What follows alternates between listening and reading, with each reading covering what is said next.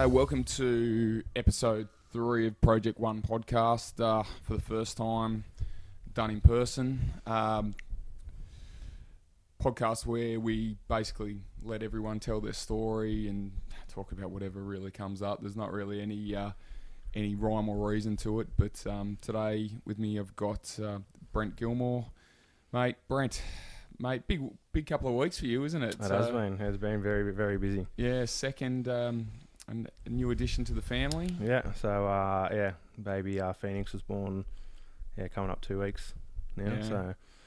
So busy week, and then straight into knee surgery the next day. So That's crazy. I literally not even 24 hours later. So spoke to my wife about that. She was like, "Could he put the surgery off?" But I was just like, we were sitting in the birthing suite, and Jamie's mum looked at me and was like, "You still going with surgery tomorrow?" I was like, "Yeah." As long as there's a decent network around. Yeah, plenty of support. So yeah, that's right. And that's the main thing. Like you're not and waiting for surgery, as you can see, it's been one of those things. I was on a waiting list too, so like it was a 90-day waiting list. So it was kind of like I didn't want to say no, and then they turn around and go, "Okay, we're on the back of the list now," and then who knows when it's going to happen. Yeah, exactly. So you get it done, and like it's not a long recovery either. No, well, it turned out really well. So instead of it being the meniscus tear, which I thought it was originally. So, long story short, it started off as an ACL, and then it turned into a meniscus. Well, it was a meniscus originally, and then it wasn't healing. And then it took me I was going to see physio for about 7 or 8 weeks, and then it was still super, super painful. So, went to see another physio, went and got a scan, because my physio that I originally see, she was on maternity leave. Went and got a scan. And they're like, "You've torn your ACL, you've done your meniscus, blah, blah." So I'm like, here we go again. I've been through this before. It's just the ACL recovery is very, very long. And then it was like, "Okay, well, your meniscus is torn, which we'll stitch back up. You'll be in a brace for 6 weeks and happy days." And then I woke up out of surgery with no brace. And then they're like, "Oh, it's not torn," and you just gave you a clean up. So I walked into physio the Tuesday after, and this is what we call a physio's dream. Like you come out with an ACL, you think an ACL, and then you think it's a meniscus, and then all you get is a clean up. So that's awesome. So do you feel? How do you feel now? Awesome, mate. It's still a bit of swelling, like in the top of my kneecap and stuff. But I started doing deadlifts and squats and stuff again at the gym. So just light stuff. And then I see physio again today. So once the stitches and stuff come out and my wounds are healed, he pretty much gave me the all clear to go back to jiu-jitsu. So that's excellent. I'm just stinging to get back into that. So yeah. Well, we had our mate. I'll tell you, I'm a bit banged up from for those who don't know. I know Brent from Team Anaconda Jiu-Jitsu, and I took his place in our quintet competition. Changed teams, mate. So I've got to thank you because our team won. We some expert coaching from you on the sides. I was watching videos back, and all you can hear is me just screaming at everyone. You were awesome though, man. I'll be honest. There was a couple of times where bloody hell under Campbell, which is no fun place to be. Oh, he's a heavy boy. And the sweep, there was one of the sweeps. You're like, there it is, and I just couldn't get to his leg to get it. It was the electric chair one, because you had the lockdown, and then I was saying to unhook the leg, and then you couldn't get it, and then I was like, bridge up on your shoulder, and then you kind of got it, and I think you ran out of time at the end. Well, yeah, he ended up just smashing me with the guillotine. Mate, he's a handful. Mate, he's a handful. Like, I'm pretty explosive as it is, and like I'm used to explosive guys, but he's a handful and a half. Well, mate, I was so happy with myself. In previous weeks, I've been rolling with him, and he's usually like hard to handle, but towards the end of the round, I've been able to pull something. That's the thing with like big guys like that. That's the kind of thing that I'm lucky with. Like having a lot of running background and footy and all that. I've got a good gas tank, and that's the only thing that saves me.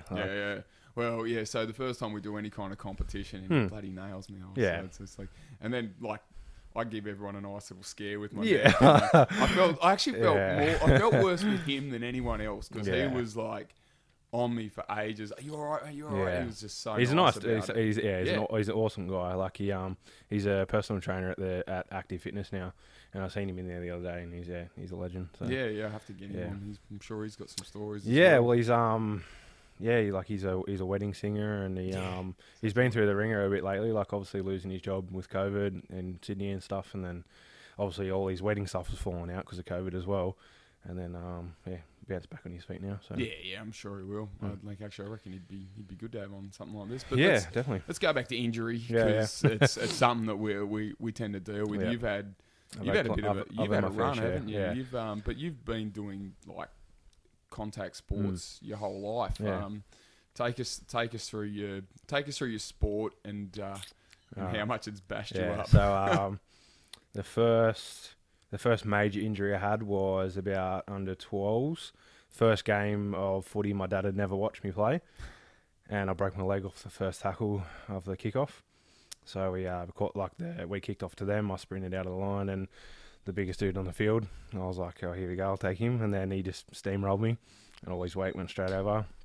So that was the start of the injury career. And you weren't I wasn't a little fella. You weren't little, but you were never you've bulked up in more recent times. Yeah, but even when I first met you, you were like a lot bit more slimline. Yeah. Well, once I was starting, I was kind of stacked on the beef for a little while after I did my ACL, and then it was kind of in that period where you were in and out of jiu-jitsu, and then once I started running and I was like, I did a marathon and stuff, it falls off. It's hard to keep weight on when you're running that much. Yeah.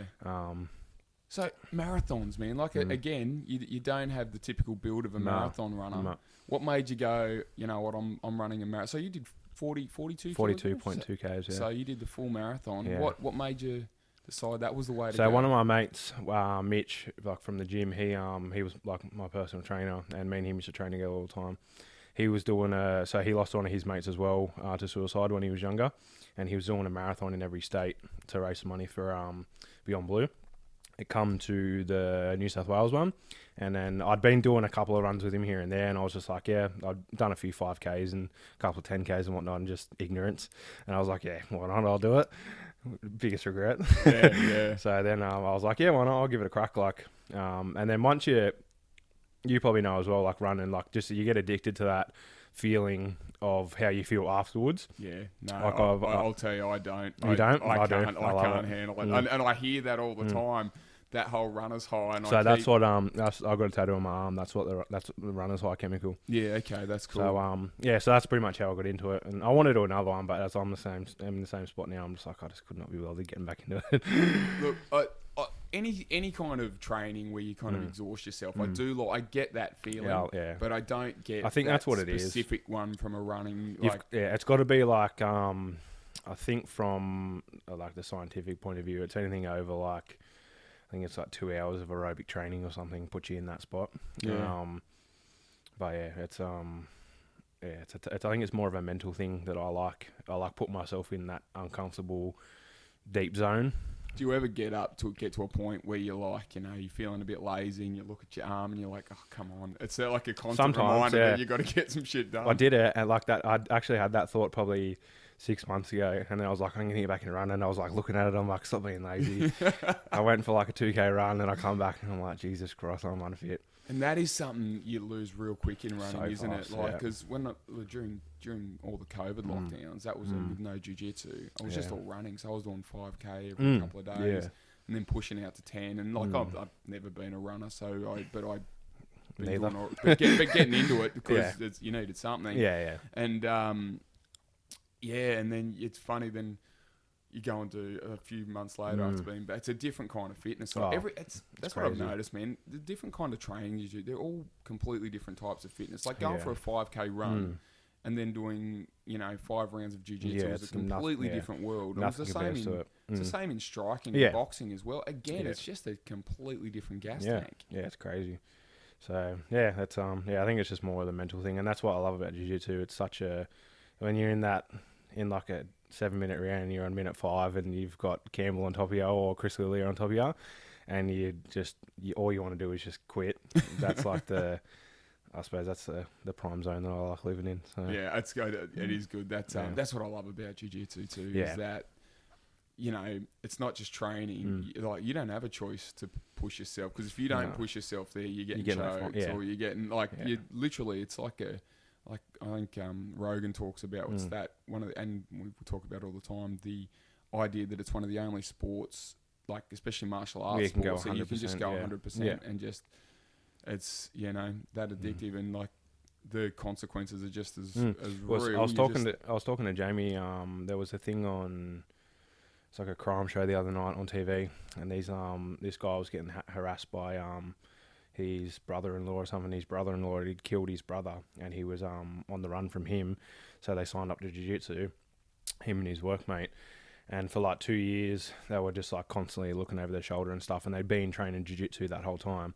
Anyway, the time came, he rocked up, and he come running at him. And the guy was probably about my size, and there was a guy a bit smaller than you, double-legged him, took him down, choked him out, and like the guy was the most wanted guy in the world, in Australia, at some point, and took him down and choked him out. And then I was like, I looked at Jamie, I was like, this is why everyone needs to know jiu-jitsu, because it's situations like this, and like it's not also, it's like it's a fun sport, but at the end of the day, it can be life and death. Well, that's what I think about it. I have this conversation when it comes to gi and no gi. And you know, this whole idea of a street fight. I mean, I'm almost 40. I'm never getting in a street fight again. No. But there's something about knowing that your muscle memory is there to react if something ever happens to you or anyone around you. Exactly. Yeah. That you can actually do something about it. And like, like I laugh about, we laugh about the gi thing. But I was like, today you're wearing like a hoodie. Yeah. Tell me there's not plenty of chokes, like especially like a baggy one. Like I'm in trouble with something. Like if no one knows anything, there's plenty of lapels, so to speak. We're seeing like guys in suits and stuff. Like the first thing they do is grab the tie and like wrap around their neck. Like, well, mate, a suit's just like a fancy gi, isn't exactly, it? Yeah. Probably rip a little bit easier. Lapels and all. Exactly, it's beautiful. Yeah. It's a prime scenario for a jiu-jitsu person. So yeah, like we've like been. How long have you been training now? It's been, I think, about 4 and a bit years. So I think we were talking about in the group chat the other day. I think it was about 4.5, maybe coming up to 5, maybe next year. Yeah, and you've been like, other than like a bit of time off for injury recently, you've been right back in recently. You've been so I stopped for a little bit in between for probably about 3 or 4 months, and then that was just like footy. I hurt my ankle at footy. Back to the injuries soon. Mate. back to the footy. Then I was training, like obviously I'm training during the week, and then I was coaching Charlotte as well for she's playing rugby. So then I was coaching them, and so that was Thursday night, and then Tuesday night I would have that, and then trying to get fit, and then I was like, and then obviously after we lost Tori, I kind of lost heaps of motivation with that. Yeah. And I went through just a bit of a low period. Didn't want to train. Obviously, hit me hard with losing T, and then like that's just opening the wound, going in there every week, like, and so it was like probably 4 months where I didn't train, just focus on footy and try to focus on myself. Yeah. And then and once I got back into it, I haven't really stopped besides injury. So which I'm definitely gonna bring up Tori. Tori's our old MMA coach and basically a scientist when it came to grappling. We lost him to suicide, and it's why we talk about, you know, mental health as being such a big deal for most of our club, especially. But even, it's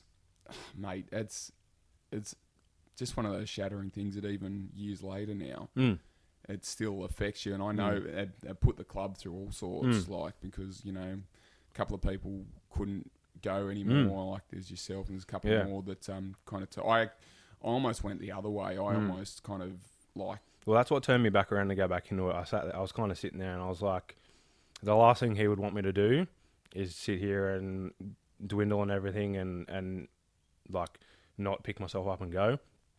And it was probably the hardest thing, is he was one of those guys that you wouldn't know. He was like he was the most happy. No one had a clue. And he was like, probably like, you looked at him and he was like the strongest, meanest looking dude you've ever seen ever. And no one had a clue. And then that's what we need to break. We need to break that stigma of people trying to be the big tough guy. And like even me, like, it's hard for me to say that I was struggling with going through all that, like, and me not training, and then obviously like injuries, like I tore my ACL, I lost my job, I just had a baby. So like I've been in dark holes, and I know you struggle with some stuff as well. It's hard for blokes to sit there and say, I've been struggling.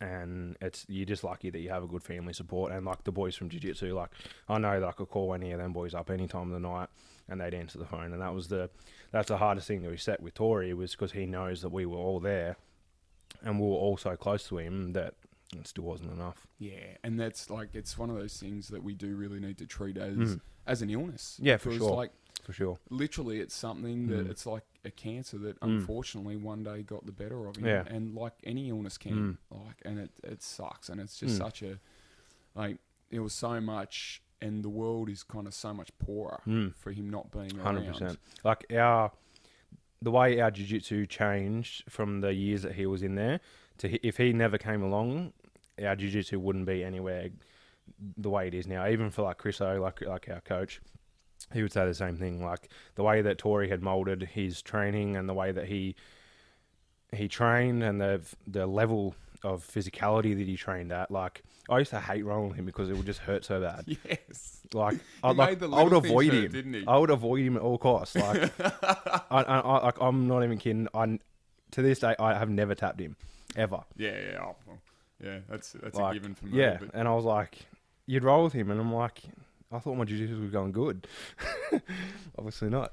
Mate, I remember like two big moments I remember with Tori was one when we had basically a winner stays in thing and he went through 8 or 9 guys twice. Like he just like tap you, and I think he finally got done on like his 16th roll or something like that. Dead. And he's just murdering everyone. Yeah. We're just like, how do you do this? And the other one for me was when he was coaching MMA, and he's got me against the wall, and he's holding my hand. He's just like, okay, now you've got to get up, punching me in the face. And he's just you've got to get up, and I'm just like, I can't do shit. Yeah, it's just like, no, you've got to get up, and just find a way. But it was like he was an excellent coach as well. I know, yeah, he was. The way he struggled to explain things sometimes, but like, he would just show you like this. It was all just watch the technique, and he'll do it to you, and then you're like, okay. Yeah, exactly right. And geez, how much does that hurt?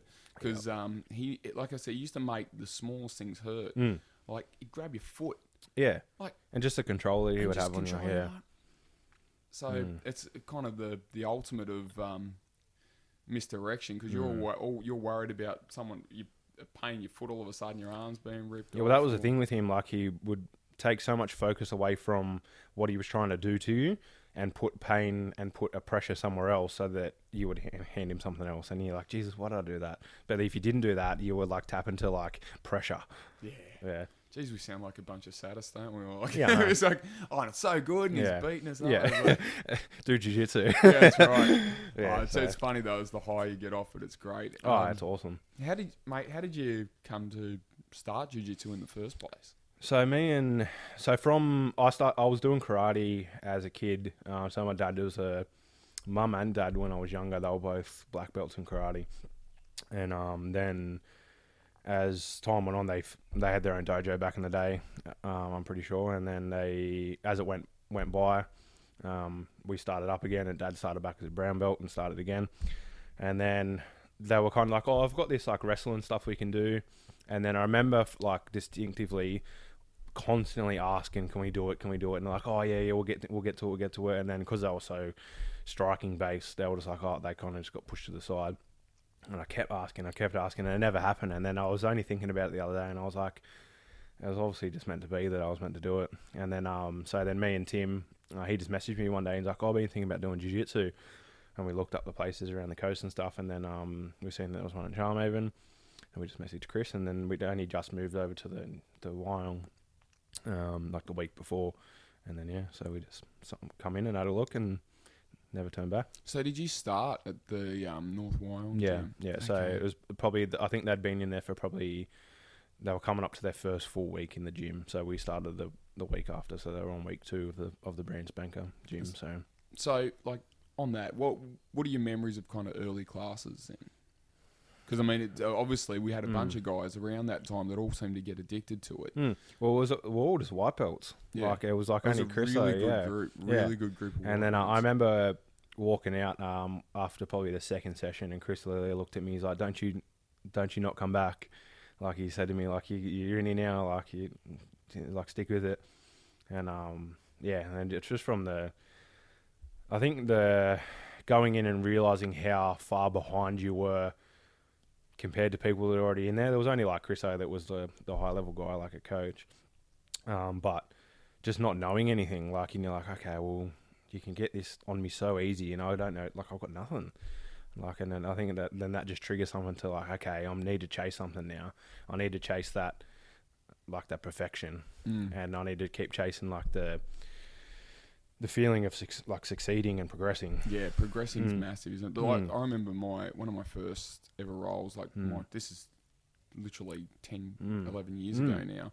I rolled with a guy out of Canberra, a blue belt. He was the coach at the time. I think at the time there was 8 black belts in Australia or something. You know, back in the day, something ridiculous. And like, so you've got blue belts running, academies and stuff. And he's gone on and become awesome, that guy. But he was a blue belt, and I rolled with him for 5 minutes, and I swear he tapped me 20 times in 5 minutes, and I was just like, I thought I could wrestle. You know what I mean? I thought I could do something. This guy's smaller than me, and he's just smoking me and everything. And I was going, this is something I've got to learn some more of. Sure. And it was amazing. But fast forward now, we got a bunch of new white belts at Team Anaconda. So it's awesome. Like, it's like I was saying to the guys the other day. Like, me and Jake, Wright have been pretty close since he's come in. And like, even like I showed him that. Well, Chris O's been going through it as well, but he was struggling a bit with his triangles and whatnot. And I was like, just switch to the armbar and whatever. And then he got 3 of them on Monday night, and I was like, that's heaps good. So it's even what Toby was saying after the match, like, he said once he finished the quintet, holding up his first place medal, and he's like, it's awesome to see how everyone's progressing. And then Paddy, same thing, was saying, if we were all the level that you were at as white belts, like, we'd be killers. Yeah. And so what do you because, like, we all came in as white belts, so like, I reckon that's a big part of it. The fact that now there's a nice spread of belts and people willing to help teach. Yeah. It's bringing up the level of the whole gym. 100%. And then, like, just the way that all us blue belts are progressing. And then obviously Toby coming back in. And then when we had James in there for a while. David. Yeah. I know. He was so good, wasn't he? He was, like, great to have around. So. Yeah. But then it just, like, it's just a testament to Chris's coaching, I suppose. Oh, absolutely. I mean, it's a lot of gyms are turning to that more submission-based stuff, and they're turning into all the leg locks. And as what Chris was saying the other day, like, it's all good and well if you're focusing on submission-only stuff, but we're a clubby that does everything, and that's obviously a testament to how good our wide range of skills are. And I think it's just the fact that so many guys have been sticking to it for so long, and we're such a good knit group, and we just want to go out there and murder each other every night. That's right. It's like, oh, mate, who needs the happy hour drinks when you can just go and smash each other instead? Yeah, exactly. It's, you get the same buzz out of it when you finish. I always laugh because as you're a kid, you're always wrestling with your mates. Yeah, I know. And you love it. And some of us just never grow out of it. Yeah, I know. That's the same thing. That's what I thought as well. I was like, I thought I'm pretty handy wrestling and stuff, and then you walk in there and you just get thrown around. Exactly. So I thought I was a good, like, stand-up wrestler until I wrestled Tory, and then he just put me in my head every week. So yeah, humbling. Absolutely. That's the biggest thing about, like, it. Obviously, a lot of gyms have, like, leave your ego at the door and stuff, and if you have an ego, then it doesn't last very long. That's it. Because you get humbled very, very fast. And a lot of guys don't last. You'll see guys come and go. Like, people will come in the gym and do a trial, and then, like, I don't know if you remember, we were at North Wong. There's guys, like, real long hair, and we were doing strike and stuff. He used to go super hard all the time. Yeah. And then he didn't last too long. No, and that's it. These guys are coming with the ego, and they're coming in to prove that they can already fight. Yeah. The point is, you're coming in to show because you can't. Yeah. Like, you learn on a real level, learn, you might be able to handle yourself against, like, an untrained person. Someone else. But as soon as you get in with someone who actually knows a little bit about what they're doing, it's a game changer. Yeah. I always laugh with, I was talking to Bowlesy about how sometimes, because you know what he's like when he rolls with you, he lets stuff go all the time. He just gets to the position, lets it go, and moves. And you don't. And sometimes you never knew you were even in danger. Yeah, I know. But he goes. Sometimes the ego's kicking a little bit. And he's got to turn it up a little bit. He's got to turn it up. Oh, there's always a little bit of ego in there, and like sometimes. Like even like me and Lilia will roll with each other, and like sometimes it just gets real heated, and like you're pushing it, and then we're both trying to grab stuff, and then but you finish roll and you get up and like just give each other a hug, and like you're like, how good was that? Geez, there's some good matchups in our gym at the moment too. Like mate, I was on the wrong end of that quintet. I had to take on Campbell and then Duck, and I'm just like, man, I need to put on some size. I'm just too small against some of these blokes, but. There's no one in that group that like all your blue belts. Most of these are giants. It's like we used to call it the over 120 kilo club for a while. It was like me, Mick Smith, and Lilia, and when we were at the old gym, and then Tori. Like none of us were under 100 kilos. So mate. Look, I appreciate this place so much because it's your therapy, it's your social, it's a bit of everything, and like just a bunch of guys all trying to help each other get better. And it's like coming like obviously starting from how it was before, like you're coming into a bunch of guys that don't know each other, and then now we're all family. Like everyone loves everyone. That's and, it. Everyone will do anything for and everyone. that's what I'm noticing about this new group. A lot of this new group have really fit into that. To that family atmosphere. For sure. That's like I didn't know Jake from a bar slope before that, and now me and him train at the gym together, and like we've got mutual friends. Like his best mate, like he used to live across the road from me, but like now we train together and talk to each other all the time, and it's it's good to have a good core group of people, and people just slot straight into it. Well, that's the idea, and I think because Chris has been building this thing up. Like I walked in 7 years ago, and like when I moved up here from Sydney, and I had no idea. Like I thought Chris could have been in business for 5-6 years for all I know him, but literally he'd been opened a few months before I'd come in, and so I've done that, and there's no one there, and it's hard to build something off the ground like that. Yeah, like you think like some nights when we're at North Wong, like even it would have been the same at Charmhaven, like even less.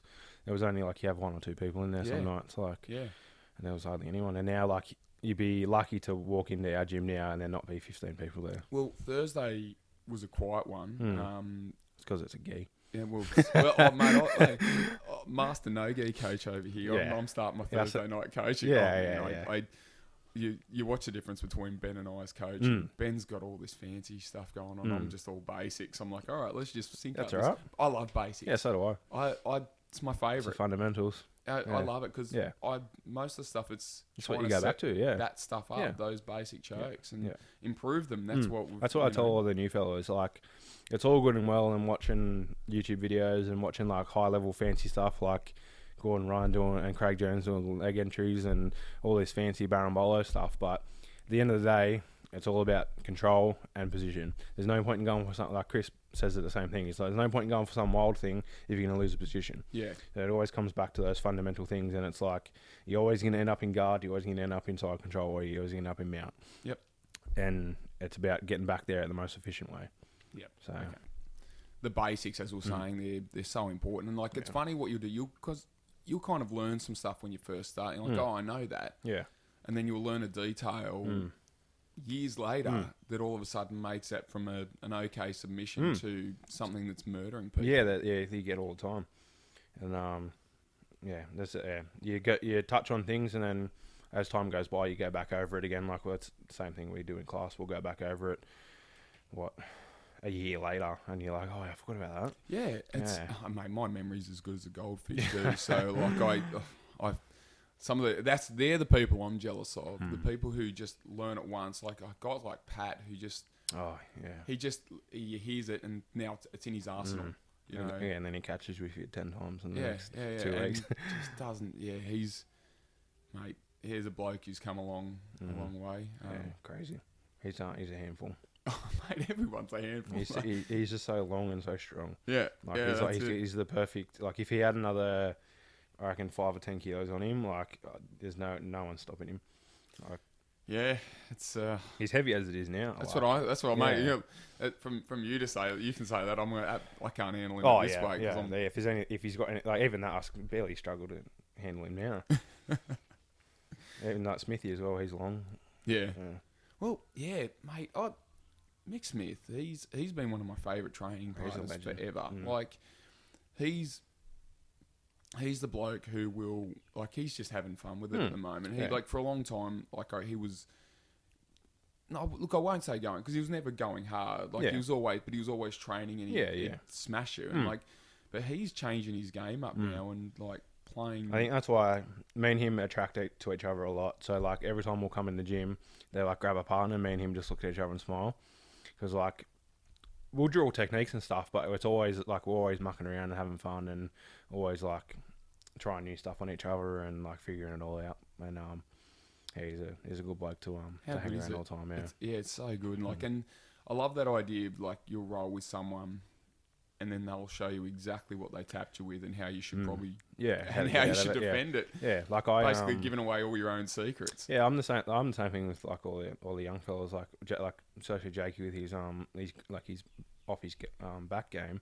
His guard, like you're saying, like he got 3 inverted armbar submissions, and he's locking up triangles left, right, and center, and dealing with Bobby for so long, like I've learned a good triangle defense because I've been caught in it that many times. Yeah. And as soon as like he caught me in it, and I got out of it straight away, and he's like, I thought I had that locked up super tight, like, and I'm like, you did, but like, here's how I got out of it. This is what I did, and this is the defense to it. So now, if someone else does that defense on you, you know what's coming. Yeah. And you can stop it. And then he just starts murdering everyone with it. So good. And he, mate, you brought up Bobby. Like Bobby was just a kid who came from a bit of a striking background and then just got obsessed with jiu-jitsu and just is insane now. He's on another level. Going on these inversion pay-per-view things and killing it. Subversion, sorry, not inversion. It's and it's just I'm spewing he's not around more. Like he was as much as it sucks to roll with him because it hurts so bad. It does. And it's you need like that's the high level guys like that come in, and it just is a testament to the amount of training that he's put in and the people he's been training with. Like he went to Melbourne for a little while, and obviously COVID stopped that. But then he's training with Isaac all the time, and he's like killing everyone in Australia. He's like obviously Craig's in Australia at the moment, but he's on his way up there to start contending with the top guys. And then training with Lachlan all the time, and then he's with South West Sydney Martial Arts or whatever it is, and with Luke Penrith. He's training with Luke Martin. Yeah, and insane. And mate, the amount of travel because he's still living up here. Yeah, traveling out to Penrith every day. That's insanity. That's obsession. Is what that is. And mate, is a reason he's so good. So I hadn't rolled with him for a while because when obviously had the COVID break and everything, and then once it kind of slowed down, you could have a couple of people at your house and stuff. I went over there and he had some mats in his garage, and we did like a bit of we were watching like Craig Jones's DVD and stuff and doing some leg locks and whatnot, and then I rolled with him afterwards. And he tapped me like 8 times in like the space of like 10 minutes, and I was just like, "Holy shit, dude!" Oh yeah. Look, I was taking. We had him. He turned up for a training session one night, and we were playing like just a pass the guard game. Yeah, I think. And I for that one. Yeah. I somehow passed his guard. Like I think remember he'd done 3 or 4, and I was taking the piss. And I was like, treating it like it was the biggest victory ever. Oh, it is. And it kind of was. Yeah. But then I was talking about it. Like he said, he was training one of the young blokes, and he's like, "You should never get your guard passed." Yeah. He goes, "There's no excuse for it." Yeah. And that's the attitude. I'm like, never. No, Mm. you should never get it done. I'm like, I said, "Oh man, I remember." Gotcha. And I was like, and I was stirring him up. He's like, "All right, let's have a roll." Yeah. And this is a mistake. Yeah. And sure enough, 8 ankle locks later in 3 minutes. And yeah, but he, like that's what I was saying before, he's one of those guys that focuses solely on submission stuff. He done like a wrestling comp the other day. I commented on his thing, and he got taken down pretty. I saw the big takedown. Yeah. There was that. I posted something funny. It was like, more stand up, less getting taken down or something. Just being a smart ass. Yeah, and, we give him a bunch of stick, but he's obviously so good that and he knows it too. Yeah, like he's we've seen like he rolled with the Crazy Joe guy, I think it was from one of the gyms in Sydney, and he's a purple belt. And apparently there was a lot of talk around him saying how good he was, and Bobby submitted him within like 2 minutes. Yeah, the fact that Bobby's wearing a blue belt still is ridiculous. Oh, it's ridiculous. It's ridiculous. But like honestly, whoever is coaching him, I reckon I think it's because he bounces between gyms so much. It's true, but he's been at Creonch if you listen to this, Bobby. Yeah. All right, we'll talk enough about our training partners. Let's get back to. We'll get back to the injuries. We'll get back to the injuries. So yeah, broken leg at like 13, 12 or 13. Then I was pretty good. I broke my hand a couple of times, like getting in fights and stuff, as you do as a young'un. Other than that, I was pretty good until I tried to come back. I did my ACL. So I hadn't played footy in nearly 5 years. So like moved to Sydney for work, started my mechanic apprenticeship in Sydney, and I was like, you know what, I'll get back into footy. Got back into footy, first training session back after Christmas in pre-season, playing touch footy in the warm-up, tore my ACL, and then, so after that, lost my job after that, as I was getting surgery, so I had to wait 12 months for the surgery because I was on the public list. In that meantime, me and Jamie had fallen pregnant with our first child, and then it come to my surgery. They wouldn't let me back in between because like you can't pass a medical because you're not strong enough and stuff, which I was like, by the end of it, like I was pretty good. Like I could have worked, and they were just kind of being arseholes about it. And then came back, so I had the surgery. So I had the baby first, then had the surgery about a month later, and then after surgery, so I had 6 weeks off after that. Then I got an infection in the wound because my body rejected my internal stitches. And then I just woke up one day and there was this big hole in my leg. Ugh. So went to the hospital, so I spent 5 days in the IV after that. And then, so when I did my ACL again, I'm like, PTSD, like, mate, here we go again. I feel like such a little wuss when it comes to the stories I hear. Yeah. I'm clutching at my ribs and it's just soft tissue damage, and then I'm I'm in so much pain, and then you're like going through 5 days on an IV. Jeez. Yeah, so I nearly had to go back in and have surgery again to clean it out. They said if we're going to dose you high on antibiotics, if that doesn't work, then we have to go to surgery again tomorrow, because if it gets in the graft, it gets in your bone, it gets in your blood, and then you die. So that's pretty much how blunt they put it. Yeah, right. And they said, we'll wake up in the morning and then we'll decide whether or not we're going for surgery. I didn't end up having to have it. But how does that go when they tell you that, like it's that serious? How does your mind tick over I've got a newborn at home. Absolutely. That's like a month old. So Jamie's looking after by herself, and then I'm sitting in hospital and they're telling me that like it could be my bone graft and I might have to have a section of my bone cut out if that's the case.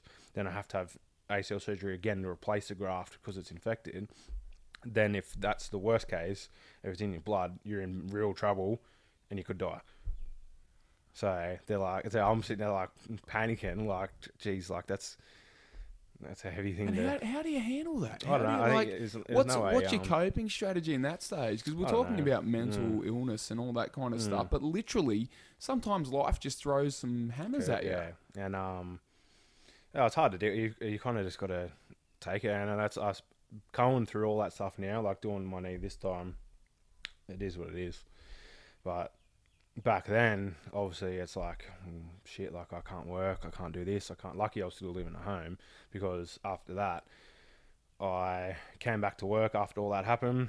So Chart was probably 3 or 4 months old. Got through all that, come out of hospital, went back to work after I could. And then they pulled me in one day and they're like, we're signing you off for your apprenticeship. You finished your apprenticeship early and we're letting you go. Right. And so they're just like, yeah, that's you done. So you've signed, like, and then I called the HR manager. He wouldn't come down and do it himself. So he came down, and so I was friends with the boss. Soft people in the world, isn't there? And then, so I knew he had it out for me from the get-go, because like he wouldn't let me come back. And then we're backwards and forwards with everything, like with me coming back. I was like, I'll sign whatever waiver you want, like whatever, I'll come back. I just want to work. Like I want to get my apprenticeship done and whatnot. And then I was speaking to my trainer, because we had like an in-house trainer, and I was like, just give me all the stuff I can do while I'm off, so I can just hammer out my TAFE stuff as quick as I can. Got it all done, which was downfall in the end, because then they're like, okay, well, you're done now, see ya. And then the company was getting sold as well, so it was just an easy kick out the door. A couple of guys got made redundant as well at the same time, but I was just the easy target. Yeah, And then now I'm still recovering from an ACL, got a newborn. Now I've got no job, and Jamie's just had a baby, so she's not working. So you go to a shit spot. Yeah, yeah. And that's what I was saying before. Like, I've been down, not to the point where I've been super, super depressed, but enough to where I don't want to go out. I don't want to talk to anyone. I was still going to the gym and stuff, but like I stacked on heaps of weight. I was like probably 100 kilos when it happened. I got to like nearly 130 kilos, just eating shit food, hating on myself. And it's all those like. There's the destructive mechanisms that come with depression, and then there's the that was the difference, mate. I didn't even realise I dealt with depression until like I think it was 2016, and like at that stage I'm already well into my adulthood, and like so this is like I'm 36 at that stage or something, 35, and it's only once you know what it is that you can actually start like thinking of healthier ways to cope with it. That's what I said to Jamie. I was like obviously I've never been diagnosed with anything, but I said, but looking back, I would have had to have been in a bad place, and obviously if that's diagnosed as depression, then that's what it is. But like I never seen anyone about it. You just got to pull your socks up and deal with it. There's so much more that you can actually do, and like. And as you said, that whole idea, the worst things you can kind of do is that withdrawing thing. And like you just stay away from everyone and you kind of start dwelling in a shitty dark place. And like you don't notice it until you're at the other end. And then like looking back and talking to Jamie, she's like, well, yeah, like you're argumentative and like you're snappy at everyone, and you don't want to deal with anyone. You don't want to go out. Like, and you don't realise you're in the hole until you're out of the hole. And it's just, it's lucky that obviously you see people don't come out of it. Yeah, and how hard it is to stay in there, and I suppose it's just and that's probably why I like mentally challenging things so much now, is because I know what it's like to be down there, and I know what it's like to crawl yourself back up and deal with it. Yeah, and the kicker is that we was talking about it earlier. It's like you've got a bunch of mates who know are there for you, but you just don't do it. No, and it's sometimes just actually opening up and saying, look, just come and catch up. It doesn't even have to, like, I'll be honest, if I'm in a shit spot, the last thing I want to do is talk about being in a shit spot. It's like, let's go and talk, let's go and do anything else. But it pulls you out of the... But you get to the point where, like, you feel like any conversation you bring up is going to bring you back into talking about the dark spot, so you don't want to go talk to anyone. So it's like it's a vicious cycle. It is, and it's why we've just got to, like I said, breaking that stigma for everyone. That's what I was saying to you, like, I want to have my own podcast, and obviously that's the main thing I want to talk about is talking about all that kind of stuff and getting people on and talking about like similar stuff like this, just talking about whatever, and obviously you bring out a lot more stuff when you're talking to people for a long period of time. So yeah, that's right. That whole long form kind of conversation, and it's not like and that's the thing. Sometimes, like if you're not in a situation where you're in with like jiu-jitsu where you can sit down for 3 hours a night and then you're rolling with them and you're talking to them and you're sharing that bond. Like you would know, like there's a difference between me talking to you now. Like we share a heaps bigger bond than we would if we just had a normal podcast without doing jiu-jitsu and having that connection. Like you build a special relationship with people when you're strangling them every week. Absolutely, because there's I was actually having a conversation around women in jiu-jitsu and like how. We were talking about a couple of our training partners that come and she's like, what is it? She asked a couple of questions based around, is it harder for women to kind of train, especially if they're training with men? And I was like, yeah, probably. But the thing is, as soon as you're at a point where you do trust someone and you've got that, like, and I was saying it goes the same with blokes. Like, if you're... Mate, you've got someone who can literally break your arm and they don't. And like not only do they not, but they give you a chance to stop and go again and start again. And it's like there's that you've got that trust and that there's something it's kind of like going to battle with someone, you know what I mean? Sure. Like and it's that kind of thing. You always don't want to be flippant about that because when you're talking about legitimately going to battle with someone, that's a different thing. Sure. But just to put yourself in that physical exhaustion with other people and builds it builds character and builds relationship. It's it's awesome. So I think that's what that's probably what's dragged me so much to jiu-jitsu and training hard, and like the running back when I was doing it, and like the gym and all that kind of stuff is dragging yourself into that mentally challenging spot, which is good. Like it, and yeah, I wouldn't, you wouldn't be the person you are today without going through all the things you've gone through. So yeah, that was the ACL story. So once I thought I did it again, I was like, Jesus Christ, here we go. And and then I went. So that was, and then I didn't play footy again for another 5 years after I tore my ACL. Yeah. And then just because I was just so worried about doing it again. Yeah. And going through it, like it took me, like one of my best mates, Blake, and he's like, oh, can't play footy this year. And then like, I was just like making up excuses and like, nah, I don't have time and blah, blah, like as you do, like just every excuse you can think of. And then looking back now, like that was just me not coping with it and not being able to overcome. Like the biggest thing was me overcoming, like I went back and played touch football, and that was when I did it. I did it playing touch football in training, but like I still associated rugby league with my ACL. So I kind of got over the touch football part, and then it was still that hurdle to get, that mental hurdle to get into football. It was still there, and it took me ages, and I was like, so like by the time I came back, I'm so glad I did. Just getting past that point, and then I came back and played. So I tore, which looking back now, I think I did my meniscus then, because I thought I tore my hamstring fibers at the bottom of my knee, but the same pain I had was when I had my meniscus. So I think I tore my meniscus in the preseason, missed 8 weeks of preseason, straight into the season, played probably 7 or 8 games, then got caught up in a tackle and completely tore one ligament off my ankle, and then had a grade 2 in the other ligament. So the physio came in and she's like, all right, tell me when it hurts. And she's like, got my foot, and she's turning it and turning it and turning it. I'm like, no, it doesn't hurt. She's like, that's not a good thing. Oh. So then like, you're like, I'm doing well in this. This is great. Great. Yeah, it doesn't hurt at all. She's like, no, that's not a good thing. That's a problem. So she's like, just turning my ankle underneath. And she's like, yeah, you've torn that ligament completely. So I missed 9 weeks of the season doing that. Then finished that season, that was all good. And then pre-season played 1 trial game. I was pretty fit, like I actually had a half decent crack in pre-season. I was going good, and then back into jiu-jitsu, and I was pretty good. And then COVID hit. Then we had the break, and then no training in between. Come back in, first session back, absolutely flogged myself in fitness. Last training run for the night, doing ball work, and I kicked a ball and I charged the ball down. And I got up high enough to charge it down, and the ball hit me in the head. So it made me turn a bit more, and then that whole turning just put all my center weight off, and I landed all my weight on my leg, and just crunched. And then as soon as I did it, I was like, I've effed in my ACL again, and I was like blowing. I rang Jamie, I'm like, I've done my ACL again. Rang my dad, and I'm like, done my ACL again.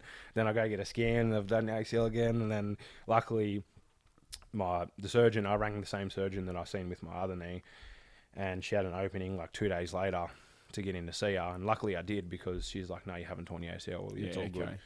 And then I was like, all right, positive, let's go. But then like dealing with that, I was like, this time I was like, it is what it is. If I've got to get surgery, there's nothing you can do about it. Yeah, but after going through what you did the last time, and it was stressful. Like I was stressing her out about it. Like I was like, Jamie's like, I don't want you to go back down that same path. And sometimes though, the experience will help you the next time. Yeah, for sure. Well, it almost certainly will. Yeah, if you can have that conversation, and if you can be open enough to have that conversation. Yeah. That's the biggest thing I've learnt after losing Tori, is like, you just got to talk about everything. Yeah, absolutely. As much as like, and at the end of the day, no one thinks less of you. Like everyone, like there's no, oh, you're weak for talking or like whatever. Like it's, people respect you more for opening up about it and talking about it. And yeah, going through it all, that was probably easy to deal with at this time. And I was just like, yeah, sweet, it is what it is. I'll deal with it. And I'm going all right. I was still adamant that it was my ACL when I first did it. And then when it wasn't, I was like, yeah, happy days. And then, so then I had surgery the other day, and hopefully I'll be back in a couple of weeks. Yeah, it's probably most of my injuries. I think that's about it. I've had a bit of a dicky shoulder here and there, but it's all niggly stuff. It's all the niggles are there. That's the major injuries I'm going through. Yeah, okay. Yeah, mate, that sounds that's a battle. Like, but come through all that and come through that, and like, mate, you now got this future ahead of you. Mm. You've got like 2 young kids. How old are they? I know one's obviously just been born. Charlotte turned 7 in January. Okay, that's a solid gap in between them. Yeah, we wanted to purposely leave it a little bit so they were she could help out more. You know what? I'd rather not deal with a screaming little toddler that's throwing tantrums While you've got a baby, newborn. So yeah, right. Yeah. So your kids, like, what's the like? Would you encourage them into the physical? I mean, you guys are both. Yeah, for sure. Jamie both. Yeah, I'm still trying to convince Jamie to come to jiu-jitsu. She came like once or twice, but there wasn't as much girls training then as there is now.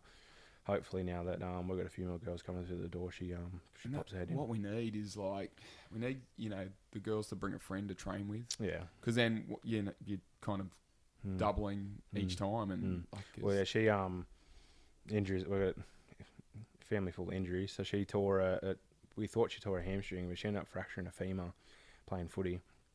So she was just running one day and then like took off and went to step, just hit the deck, went and got a scan. Showed up nothing. I'm like, okay, that's weird. Then went and seen a specialist. Then they done an MRI and like you've got a soft spot in your bone and it's fractured. So then she had to do all these tests and everything, and then so that was a rough ride with her as well. And I think having me going through all that stuff was good for me to be her support. Say it's gonna be alright. You're gonna come back and you're gonna play footy again. Like it's not the end of the world. It sucks, I know, but you'll get there in the end. So, yeah, definitely. Charlotte already plays rugby, so like it's only touch at the moment, but goes to tackle next year, and then she's super keen for that. So she's way too competitive. So it's already keen to do tackle rugby. It's, mate. You know, jiu-jitsu is the next step after. Oh, she already teaches us a few things here and there, and she's gonna be a handful when she's older. It's good. That's what you want to hear, though. Yeah. Hopefully, we get a high level world champion black belt out of her. Yeah, that's right, mate. I got to admit the name Phoenix Gilmore sounds like a world champion, doesn't it? Mate, that's good. Hopefully, he's already he was 3 and a bit weeks premier, and he was still 9 pound 1. So he's another big rig coming through the gym. All right. Oh, that's awesome. Yeah, no, mate, that's awesome. I think that's basically that'll probably do us for today. I reckon. Sounds that's yeah, mate. Ever want to come back on and tell a bit more of your story? Sure. Always welcome. Yeah. Thanks. Might have to do a part 2. Yeah, love it. I love all that stuff, mate. There's plenty of stories. For sure. Yeah, plenty more to tell. Absolutely. All right. Sweet. Thanks very much. No worries. All right. Cheers. Till next time. Sweet.